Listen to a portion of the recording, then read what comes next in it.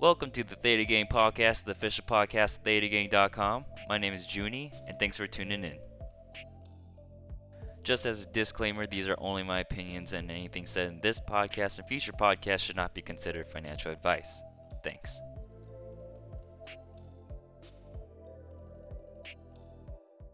Alrighty, welcome to episode 17 of the Theta Gang podcast. Happy Veterans Day. They wanted to say a quick thanks to the people that have served and are currently serving with a moment of silence. Thank you very much. And if we can please have another moment of silence for people who bought Roku calls last week. This is on behalf of Mr. Something Fart, Mr. John Pitchko, Fiji Kun Sushi, Luke Rutt, Rob, Seth, Tech VA, Zach, and Money24 Wing. Following the moment of silence that we gave for the Roku calls, this is just a friendly reminder that, earnings, again, I said in the last podcast, I'll probably say in every podcast, earnings are just always going to find a way to mess you up. There's just so many things that have to go right in an earnings call, especially if you buy a naked option like a naked call. That it's just not worth the risk. Maybe if you have some accumulation of profit from, a profit strategy that works out in the long term, and you want to maybe like just do a fun bet, then that's cool. But like, there's definitely no reason why you should have a good chunk of money being put into this if it's like your main portfolio, because it's just not a viable long-term strategy if you're just playing earnings. Even swing traders don't just play earnings. They have their own like indicators that they use. They use all this technical analysis. But again, swing traders don't even do it. So you really want to make sure that your strategy for the long term, if you want to do this for a long time, that it's sustainable. All right, let's hop straight into it. This earnings week is a heavy emphasis on weed. This is like the weed week or marijuana week for a lot of the big names. Speaking of which, before open on Monday, before you even listen to this podcast, I'm sure that Neptune has already reported. And then after close on Monday, we have Tencent, which is a Chinese company that owns like a stake share in like Riot Games, like League of Legends. And then there's a grocery chain called Grocery Outlet that is also reporting after the bell on Monday. Moving on to Tuesday, we have before open another weed company called Kronos, and then another company called Overstock, as well as Tyson brand. Moving along, on Tuesday there is Tilray, which is the infamous short squeeze bubble marijuana stock that went up to 300 in a matter of like a day or two. That was pretty chaotic. The stock had to be halted, and as soon as the halt was over, everyone pulled out and it crashed like no other. It was a super crazy day. Even my stepdad was texting me about it. It was really bonkers. Right now, I think weed is in a very weird spot because it's been in a recent downtrend, but there's a lot of pop culture being put into weed where, Drake is becoming an investor and, weed is also trying to get into the fight space. As UFC is getting more and more popular, as fighting is getting more and more popular, you see all these CBD oil companies and all these marijuana companies trying to get in the industry, maybe because there's like less regulation about ads in the fight industry, but that's just what I've been observing. Moving along, on Wednesday before open, we have Canada Goose, which is a retail brand that had gotten some traction a little few months ago, as well as Fiverr, which is a freelance company that you can hire a contractor for to do various things. And after close on Wednesday, we have Cisco, which is a very famous, like tech company. Lastly, on Thursday, we have Walmart and we have Wix.com. Just a quick note about Walmart. If you have any Target or Amazon stock or any retail stock for that matter, you want to be cognizant of the Thursday date because it will fluctuate up or down depending on how Walmart guides the next quarter or two. But you definitely want to just make sure that you have that tracked on your calendar, as well as after close on Thursday there is Nvidia, another semiconductor stock that is reporting earnings. So you want to be making sure that you are tracking whether or not you are holding a large majority in maybe Micron or maybe AMD, but those will also fluctuate as well. And lastly, after the bell, there is Canopy Growth and Aurora, two very famous weed stock companies. Quick note, there is JC Penney before open on Friday, though I count it as like a penny stock because it's gone so low. So you might just, it's not even worth playing really.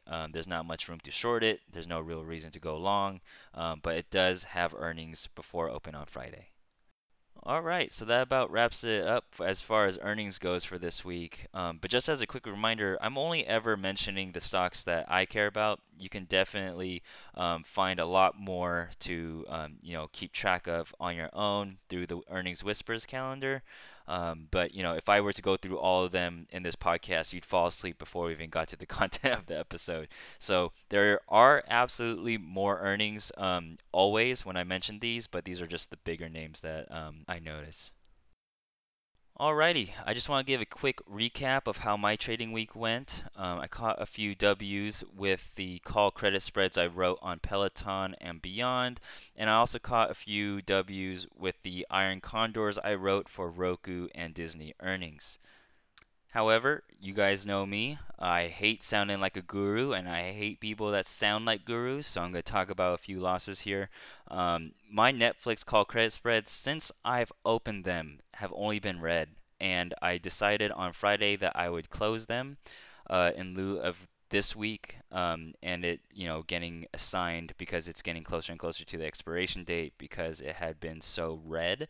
But this weekend there was this like trading news about China and how we're not reaching a agreement, and so we're gonna see a general market shift going down possibly tomorrow on Monday. I'm not sure. I don't have a crystal ball, but that was a good opportunity for my Netflix call credit spreads to get some life like breathed back into them. However, already closed for a loss, but it's all good because all my other trades, literally every other trade last week, did it for me. Went green, and so I'm just very much at a break even for last week. And speaking of which, for this week, my plan is to sell Netflix call credit spreads, as well as sell puts or put credit spreads on Facebook. Facebook right now is getting a lot of media attention for deciding to remove likes. I don't know if this is going to be just a tested region, or if it's going to be targeted, or if it's going to be platform wide, region wide. But Instagram is going to start removing likes from the platform. There's a lot of backlash from social media right now. Even trashing Facebook stock because they think engagement will go down. That's a really good argument, right? But you have to really think about it from the business side, where influencers can't really convert sales. We've all read that very famous article about how this female influencer had like 1 point something million users, but couldn't sell 10 T-shirts when someone wanted to buy some ad space or like buy a post for her to post herself in a T-shirt, right? It's hard for influencers to flip sales. So as Facebook is becoming more and more aware of this, they're looking to really crank out money from like the populars section, right? Where you get to see the popular posts. Well, as a user, you can definitely tell what posts are popular by the amount of likes. However, if Facebook removes the likes and instead promotes their own content or paid content from other marketers, then you don't quite need to have a post with like thousands of likes on the popular page for it to make sense. Now Facebook can just insert this, really average looking popular post into the popular section without needing the engagement from everyone else. Because how many times have you liked an ad?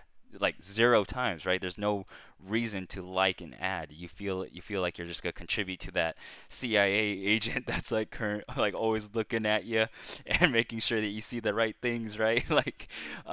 So I don't see much reason to go bearish on Facebook. I think Facebook is just trying to crank out more money. And lastly, to hammer it home, Twitter has banned political ads, right? So where are the political ads going to be? They're going to be all driven on Facebook, and no one does political ads better than Facebook. I mean, think about it. Our mom and dads are on there. They bicker and banter all they want on Facebook.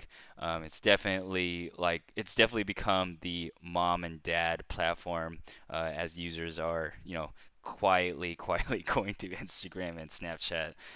But yeah, just my 2 cents. Alrighty. For this section, the ThetaGang.com website updates. There's a new UI out. So as you notice, if you go to ThetaGang.com, it looks more dashboardy. I'm just, scaffolding everything to make sense. So when notifications come out, as well as like closing trades, that everything just looks organized. So you're not scrambling all over the website looking for all the different type of features. And I'm going to be working on it right after I finish, publishing this podcast episode. But you should be able to tag other users. While they won't be able to get the notification yet that you did tag them, if you do use the @ symbol with their username, it should, turn blue, and you could go to their profile by clicking it.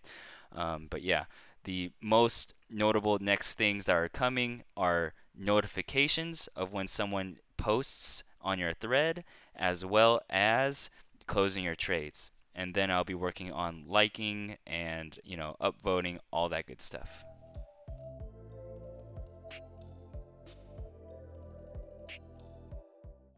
All right, all right, all right. Let's get into today's episode on break even. This is dedicated to the people that have been in the situation where a stock went up, and they bought calls, but they lost money, and they wonder, like, I bought calls thinking Apple was gonna go up. Apple did go up. Why did I still lose money? All right. This question gets frequently asked all the time on the Wall Street Bet subreddit, as well as the options subreddit. It's just a very, very common question because options are very deceptively simple, or maybe deceptively complex. It very much depends on how you view it, but there's a lot of deception of how simple it is when you buy calls, because everyone just says, like, if you think something's going up, buy calls. Um, but that's going to lead you to lose a lot of money to time and to volatility, which I hope to, help you understand without using all those big, scary financial words. So just right off the bat, break even, again, both applies to selling an option as well as buying an option. But just to keep things simple, let's just use an example where we buy naked call, right? So if Apple is currently trading at $100 and you are really bullish on Apple, and say that you want to buy a 105 call contract on Apple that expires, like, I don't know, like next week, next Friday, and you pay $100 for it.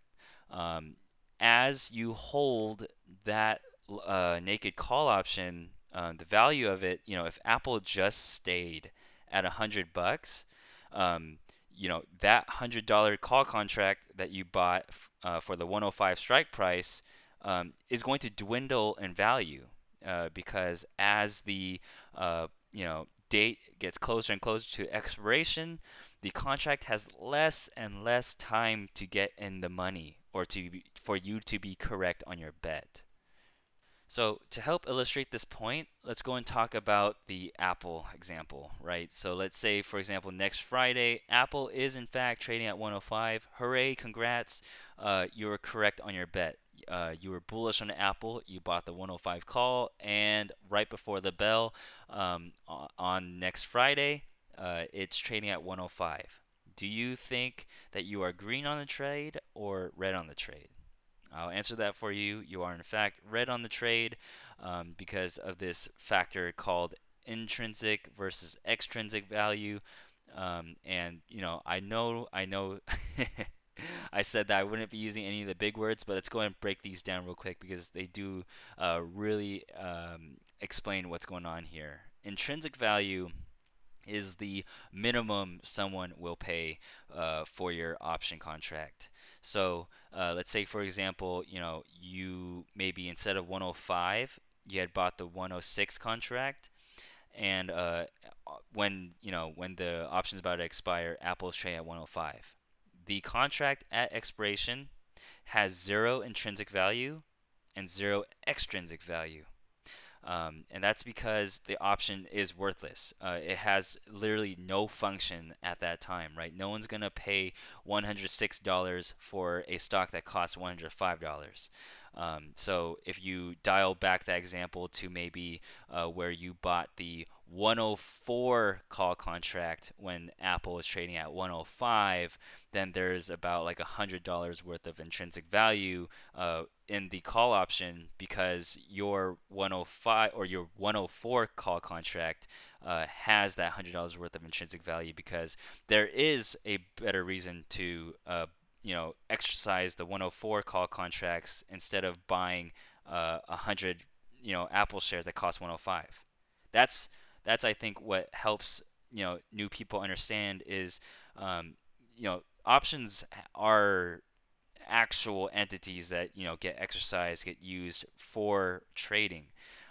You enter, you go on Robinhood, you download the app, and you start option trading. It's hard to conceptualize, how much an option is worth, especially with intrinsic and extrinsic value, because all you really do is you're being the middleman for selling and buying all these contracts that other companies are using to actually exercise, or personal investors exercise them too.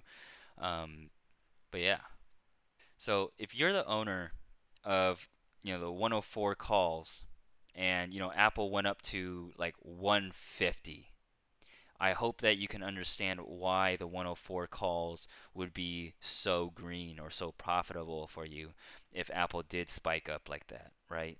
And these are definitely fictional prices, but Apple spikes up to 150, you have the 104 contract. What does that mean? So when you buy a call, it gives you the right to buy the stock at that strike price. So say you spent $100 on this 104 call contract, and by expiration, Apple is trading at 150. You have a buttload of intrinsic value on the 104 call contract because it lets you buy 100 Apple shares at 104 instead of 100 shares of Apple at 150. That's a lot. That's a lot of money that you know, quote unquote, save by buying the call contract. Obviously, that is a very unicorn of a situation. Those very rarely happen. But that, I hope, emphasizes and illustrates why intrinsic value is important. All right. So you're probably asking, Junie, then what is your break even in this situation? I bought the 105 call for $100. What's my break even? Where at expiration am I at my break even, or where can I finally turn green? And it's 106. So to get 106, what you do is you take the premium or the price, aka the price that you bought the contract for. We bought the 105 contract for $100. You divide the price that you paid for the contract by 100 because the contract represents 100 shares. So you take the price 100, divide it by 100, and you get 1. Now you add that to your strike price, and that is your break even. So at the time of expiration next Friday, you need Apple to be at least 106 to see green. Or if you would trade it at 106 flat, you'd have lost no money on this trade, nor would you have lost money on this trade. So I mean, that's it. I hope that illustrated what break even really is. I know when people buy contracts, they think that all they really need to do is reach that strike price number and they're golden. While that is true, if you buy a longer dated option, like say you bought Apple's currently trading at $100 right now, and you bought the 105 call contract for maybe May of next year, then yeah, crossing 105 like next month, you'd be pretty green on the trade, to be honest. But you have to really make sure you understand where you get intrinsic value from and where your break even is if you're buying contracts that are on a way shorter time frame. Because I know a lot of people currently listening to Theta Gang right now are still trading the very short-term contracts. I trade short-term contracts, and I'm very cognizant of the break even. Like I said, break even very much applies to buying contracts and selling contracts. It's definitely both ways. In order for you to buy a contract, someone or some conglomerate has to sell it to you, right? There is very much a chance that one of my own listeners can be buying a contract that I'm selling because they want to take the opposite side of the trade. Absolutely possible, though the chances are very slim. I'd say lottery odds of that actually happening, or of that being tracked. But yeah, hope that gives a little bit of light on what intrinsic value means to being at your break even. Just as a quick note, just so I don't leave out the other side, is extrinsic value. As the option gets closer and closer to expiration time, what do you have less of? You have less time for it to be correct, and there's a value on time. Everyone wants to have more time to be correct, right? You see all these people saying, "Oh, we're gonna have a recession. We're gonna have a recession." Well, if they bought puts really far out the money, or like some really disastrous looking puts, like that the economy is gonna fall to zero, there needs to be some sort of cushion for them to fall behind, right? They always want more time. They always say, "Oh, we're gonna have a recession." No, this one's just a little blip. There's gonna come another recession. Everyone values time. Being a bull, you value time. Being a bear, you value time. Being just having more time to be correct is always better. So that is part of the extrinsic value placed into a stock option, and that's why your stock option is starting to be worth less as expiration date gets closer, because there's less time to be correct left on the option. So that's one factor of intrinsic value. Another factor of intrinsic value is volatility. Apple is relatively stable. Not much news makes it go up or down. Maybe some China news, but that's about it. Rather, if you look at a stock like Tesla, Tesla will always have a little bit of extrinsic value just because Elon Musk can always send that next radical tweet to send the stock soaring or cratering. So stocks are really volatile that give you, again, more of a chance to be correct, will have more intrinsic value, or more volatility. Um, I mean, it's just as simple as that. I don't even want to complicate it more. Intrinsic value, as just as a summary, is the minimum someone will be willing to pay for your option as long as it's in the money. Again, so if you have Apple trading at 105, or say Apple's trading at 105.50, and you have the 105 call contract, that has $50 of intrinsic value, because I mean the options are just face value cheaper than the stock. So there's going to be value in exercising the 105 rather than buying the stock at 105.50. That's intrinsic value. Extrinsic value is all the stuff that are external to the core value of the stock, which is time, things that traders value, and volatility, which also traders value, because again, maybe the stock is going on a very stable downtrend, but you have like a very radical CEO that might tweet funding secured, and boom, your stock goes up and your option just went in the money. Like, you were correct on the bet. Like, the stock was just trading on a downtrend. But as as time just went by, your stock is just known to be volatile. The stock price just jumped back up, and you were right all along on your call option that you bought on Tesla, right? So volatility is just great for options trading. You always want volatility to be on your side, but there is something to say about volatility and time, and it's that volatility will always make your options worth more. Meaning you have to pay more if you want to buy options. If you were to sell the options, you would get paid more because you're taking the risk because it's such a volatile stock. So that's a bullish case for selling options. Um, but also time. If you haven't noticed in this entire episode, time is going against you when you buy options. If you sell an option to somebody, time is going against them, and time is the master of all. It's definitely one of the core values of this podcast and website. It's just something I always want to be, putting emphasis on. But this isn't new news. We've had plenty of episodes describing, why it's better to write options than to, buy them. So definitely check out previous episodes if this is the first episode you are watching. I hope this all made sense. I know we got a little bit into the weeds there, but, we got to get to some sort of, middle ground. So we can start getting into the nitty gritty of what to do and what not to do when you're selling options, because that is just a little bit more complex than outright buying options, but we'll get there. Ooh, that was a long episode too. I just don't understand why these episodes go on so long. I wish I could, articulate this better, more casually in a, more compact way. But just talking about options, it's just super complex, and I just keep catching myself, skipping steps or, remembering times when I was like new to options trading, and I wish that someone would explain it to me this way.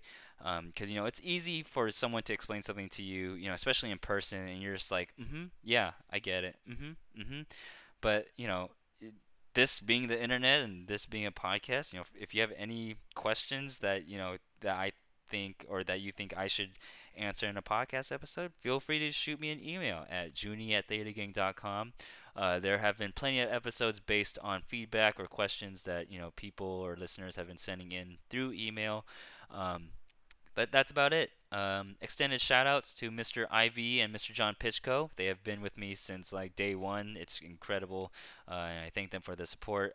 If you want to support me on Patreon, you can go ahead and support me there at patreon.com/thetagang. You can get super sick perks like a flare or real-time trade alerts through SMS. Refreshing my trades page is a pain in the butt. I totally get it. If you want like a text every time I open or close one, you can absolutely support me at Patreon to get those. Or if you want to send a cool like message on top of the Theta Gang site for everyone to see that scrolls left to right, it's pretty cool. You can even throw in some emojis in there. That can also be at patreon.com. And then if you want to follow me on Twitter at Real Theta Gang, that's where I do most of my interaction from, because it's just really funny. There's a lot of good fin twit on Twitter, and I like to be on there, as well as thetagang.com, which is the main website this web podcast is about. And lastly, Theta Gang is proudly partnered with Tastyworks. Took a long time to get that partnership, but it you gotta admit it makes ThetaGang.com pretty official, huh? I'm pretty happy, pretty stoked. There are a lot of people that have used the referral code, and I thank you all for using it and joining the Tastyworks family. And we'll go ahead and see you guys in the next episode. Thank you.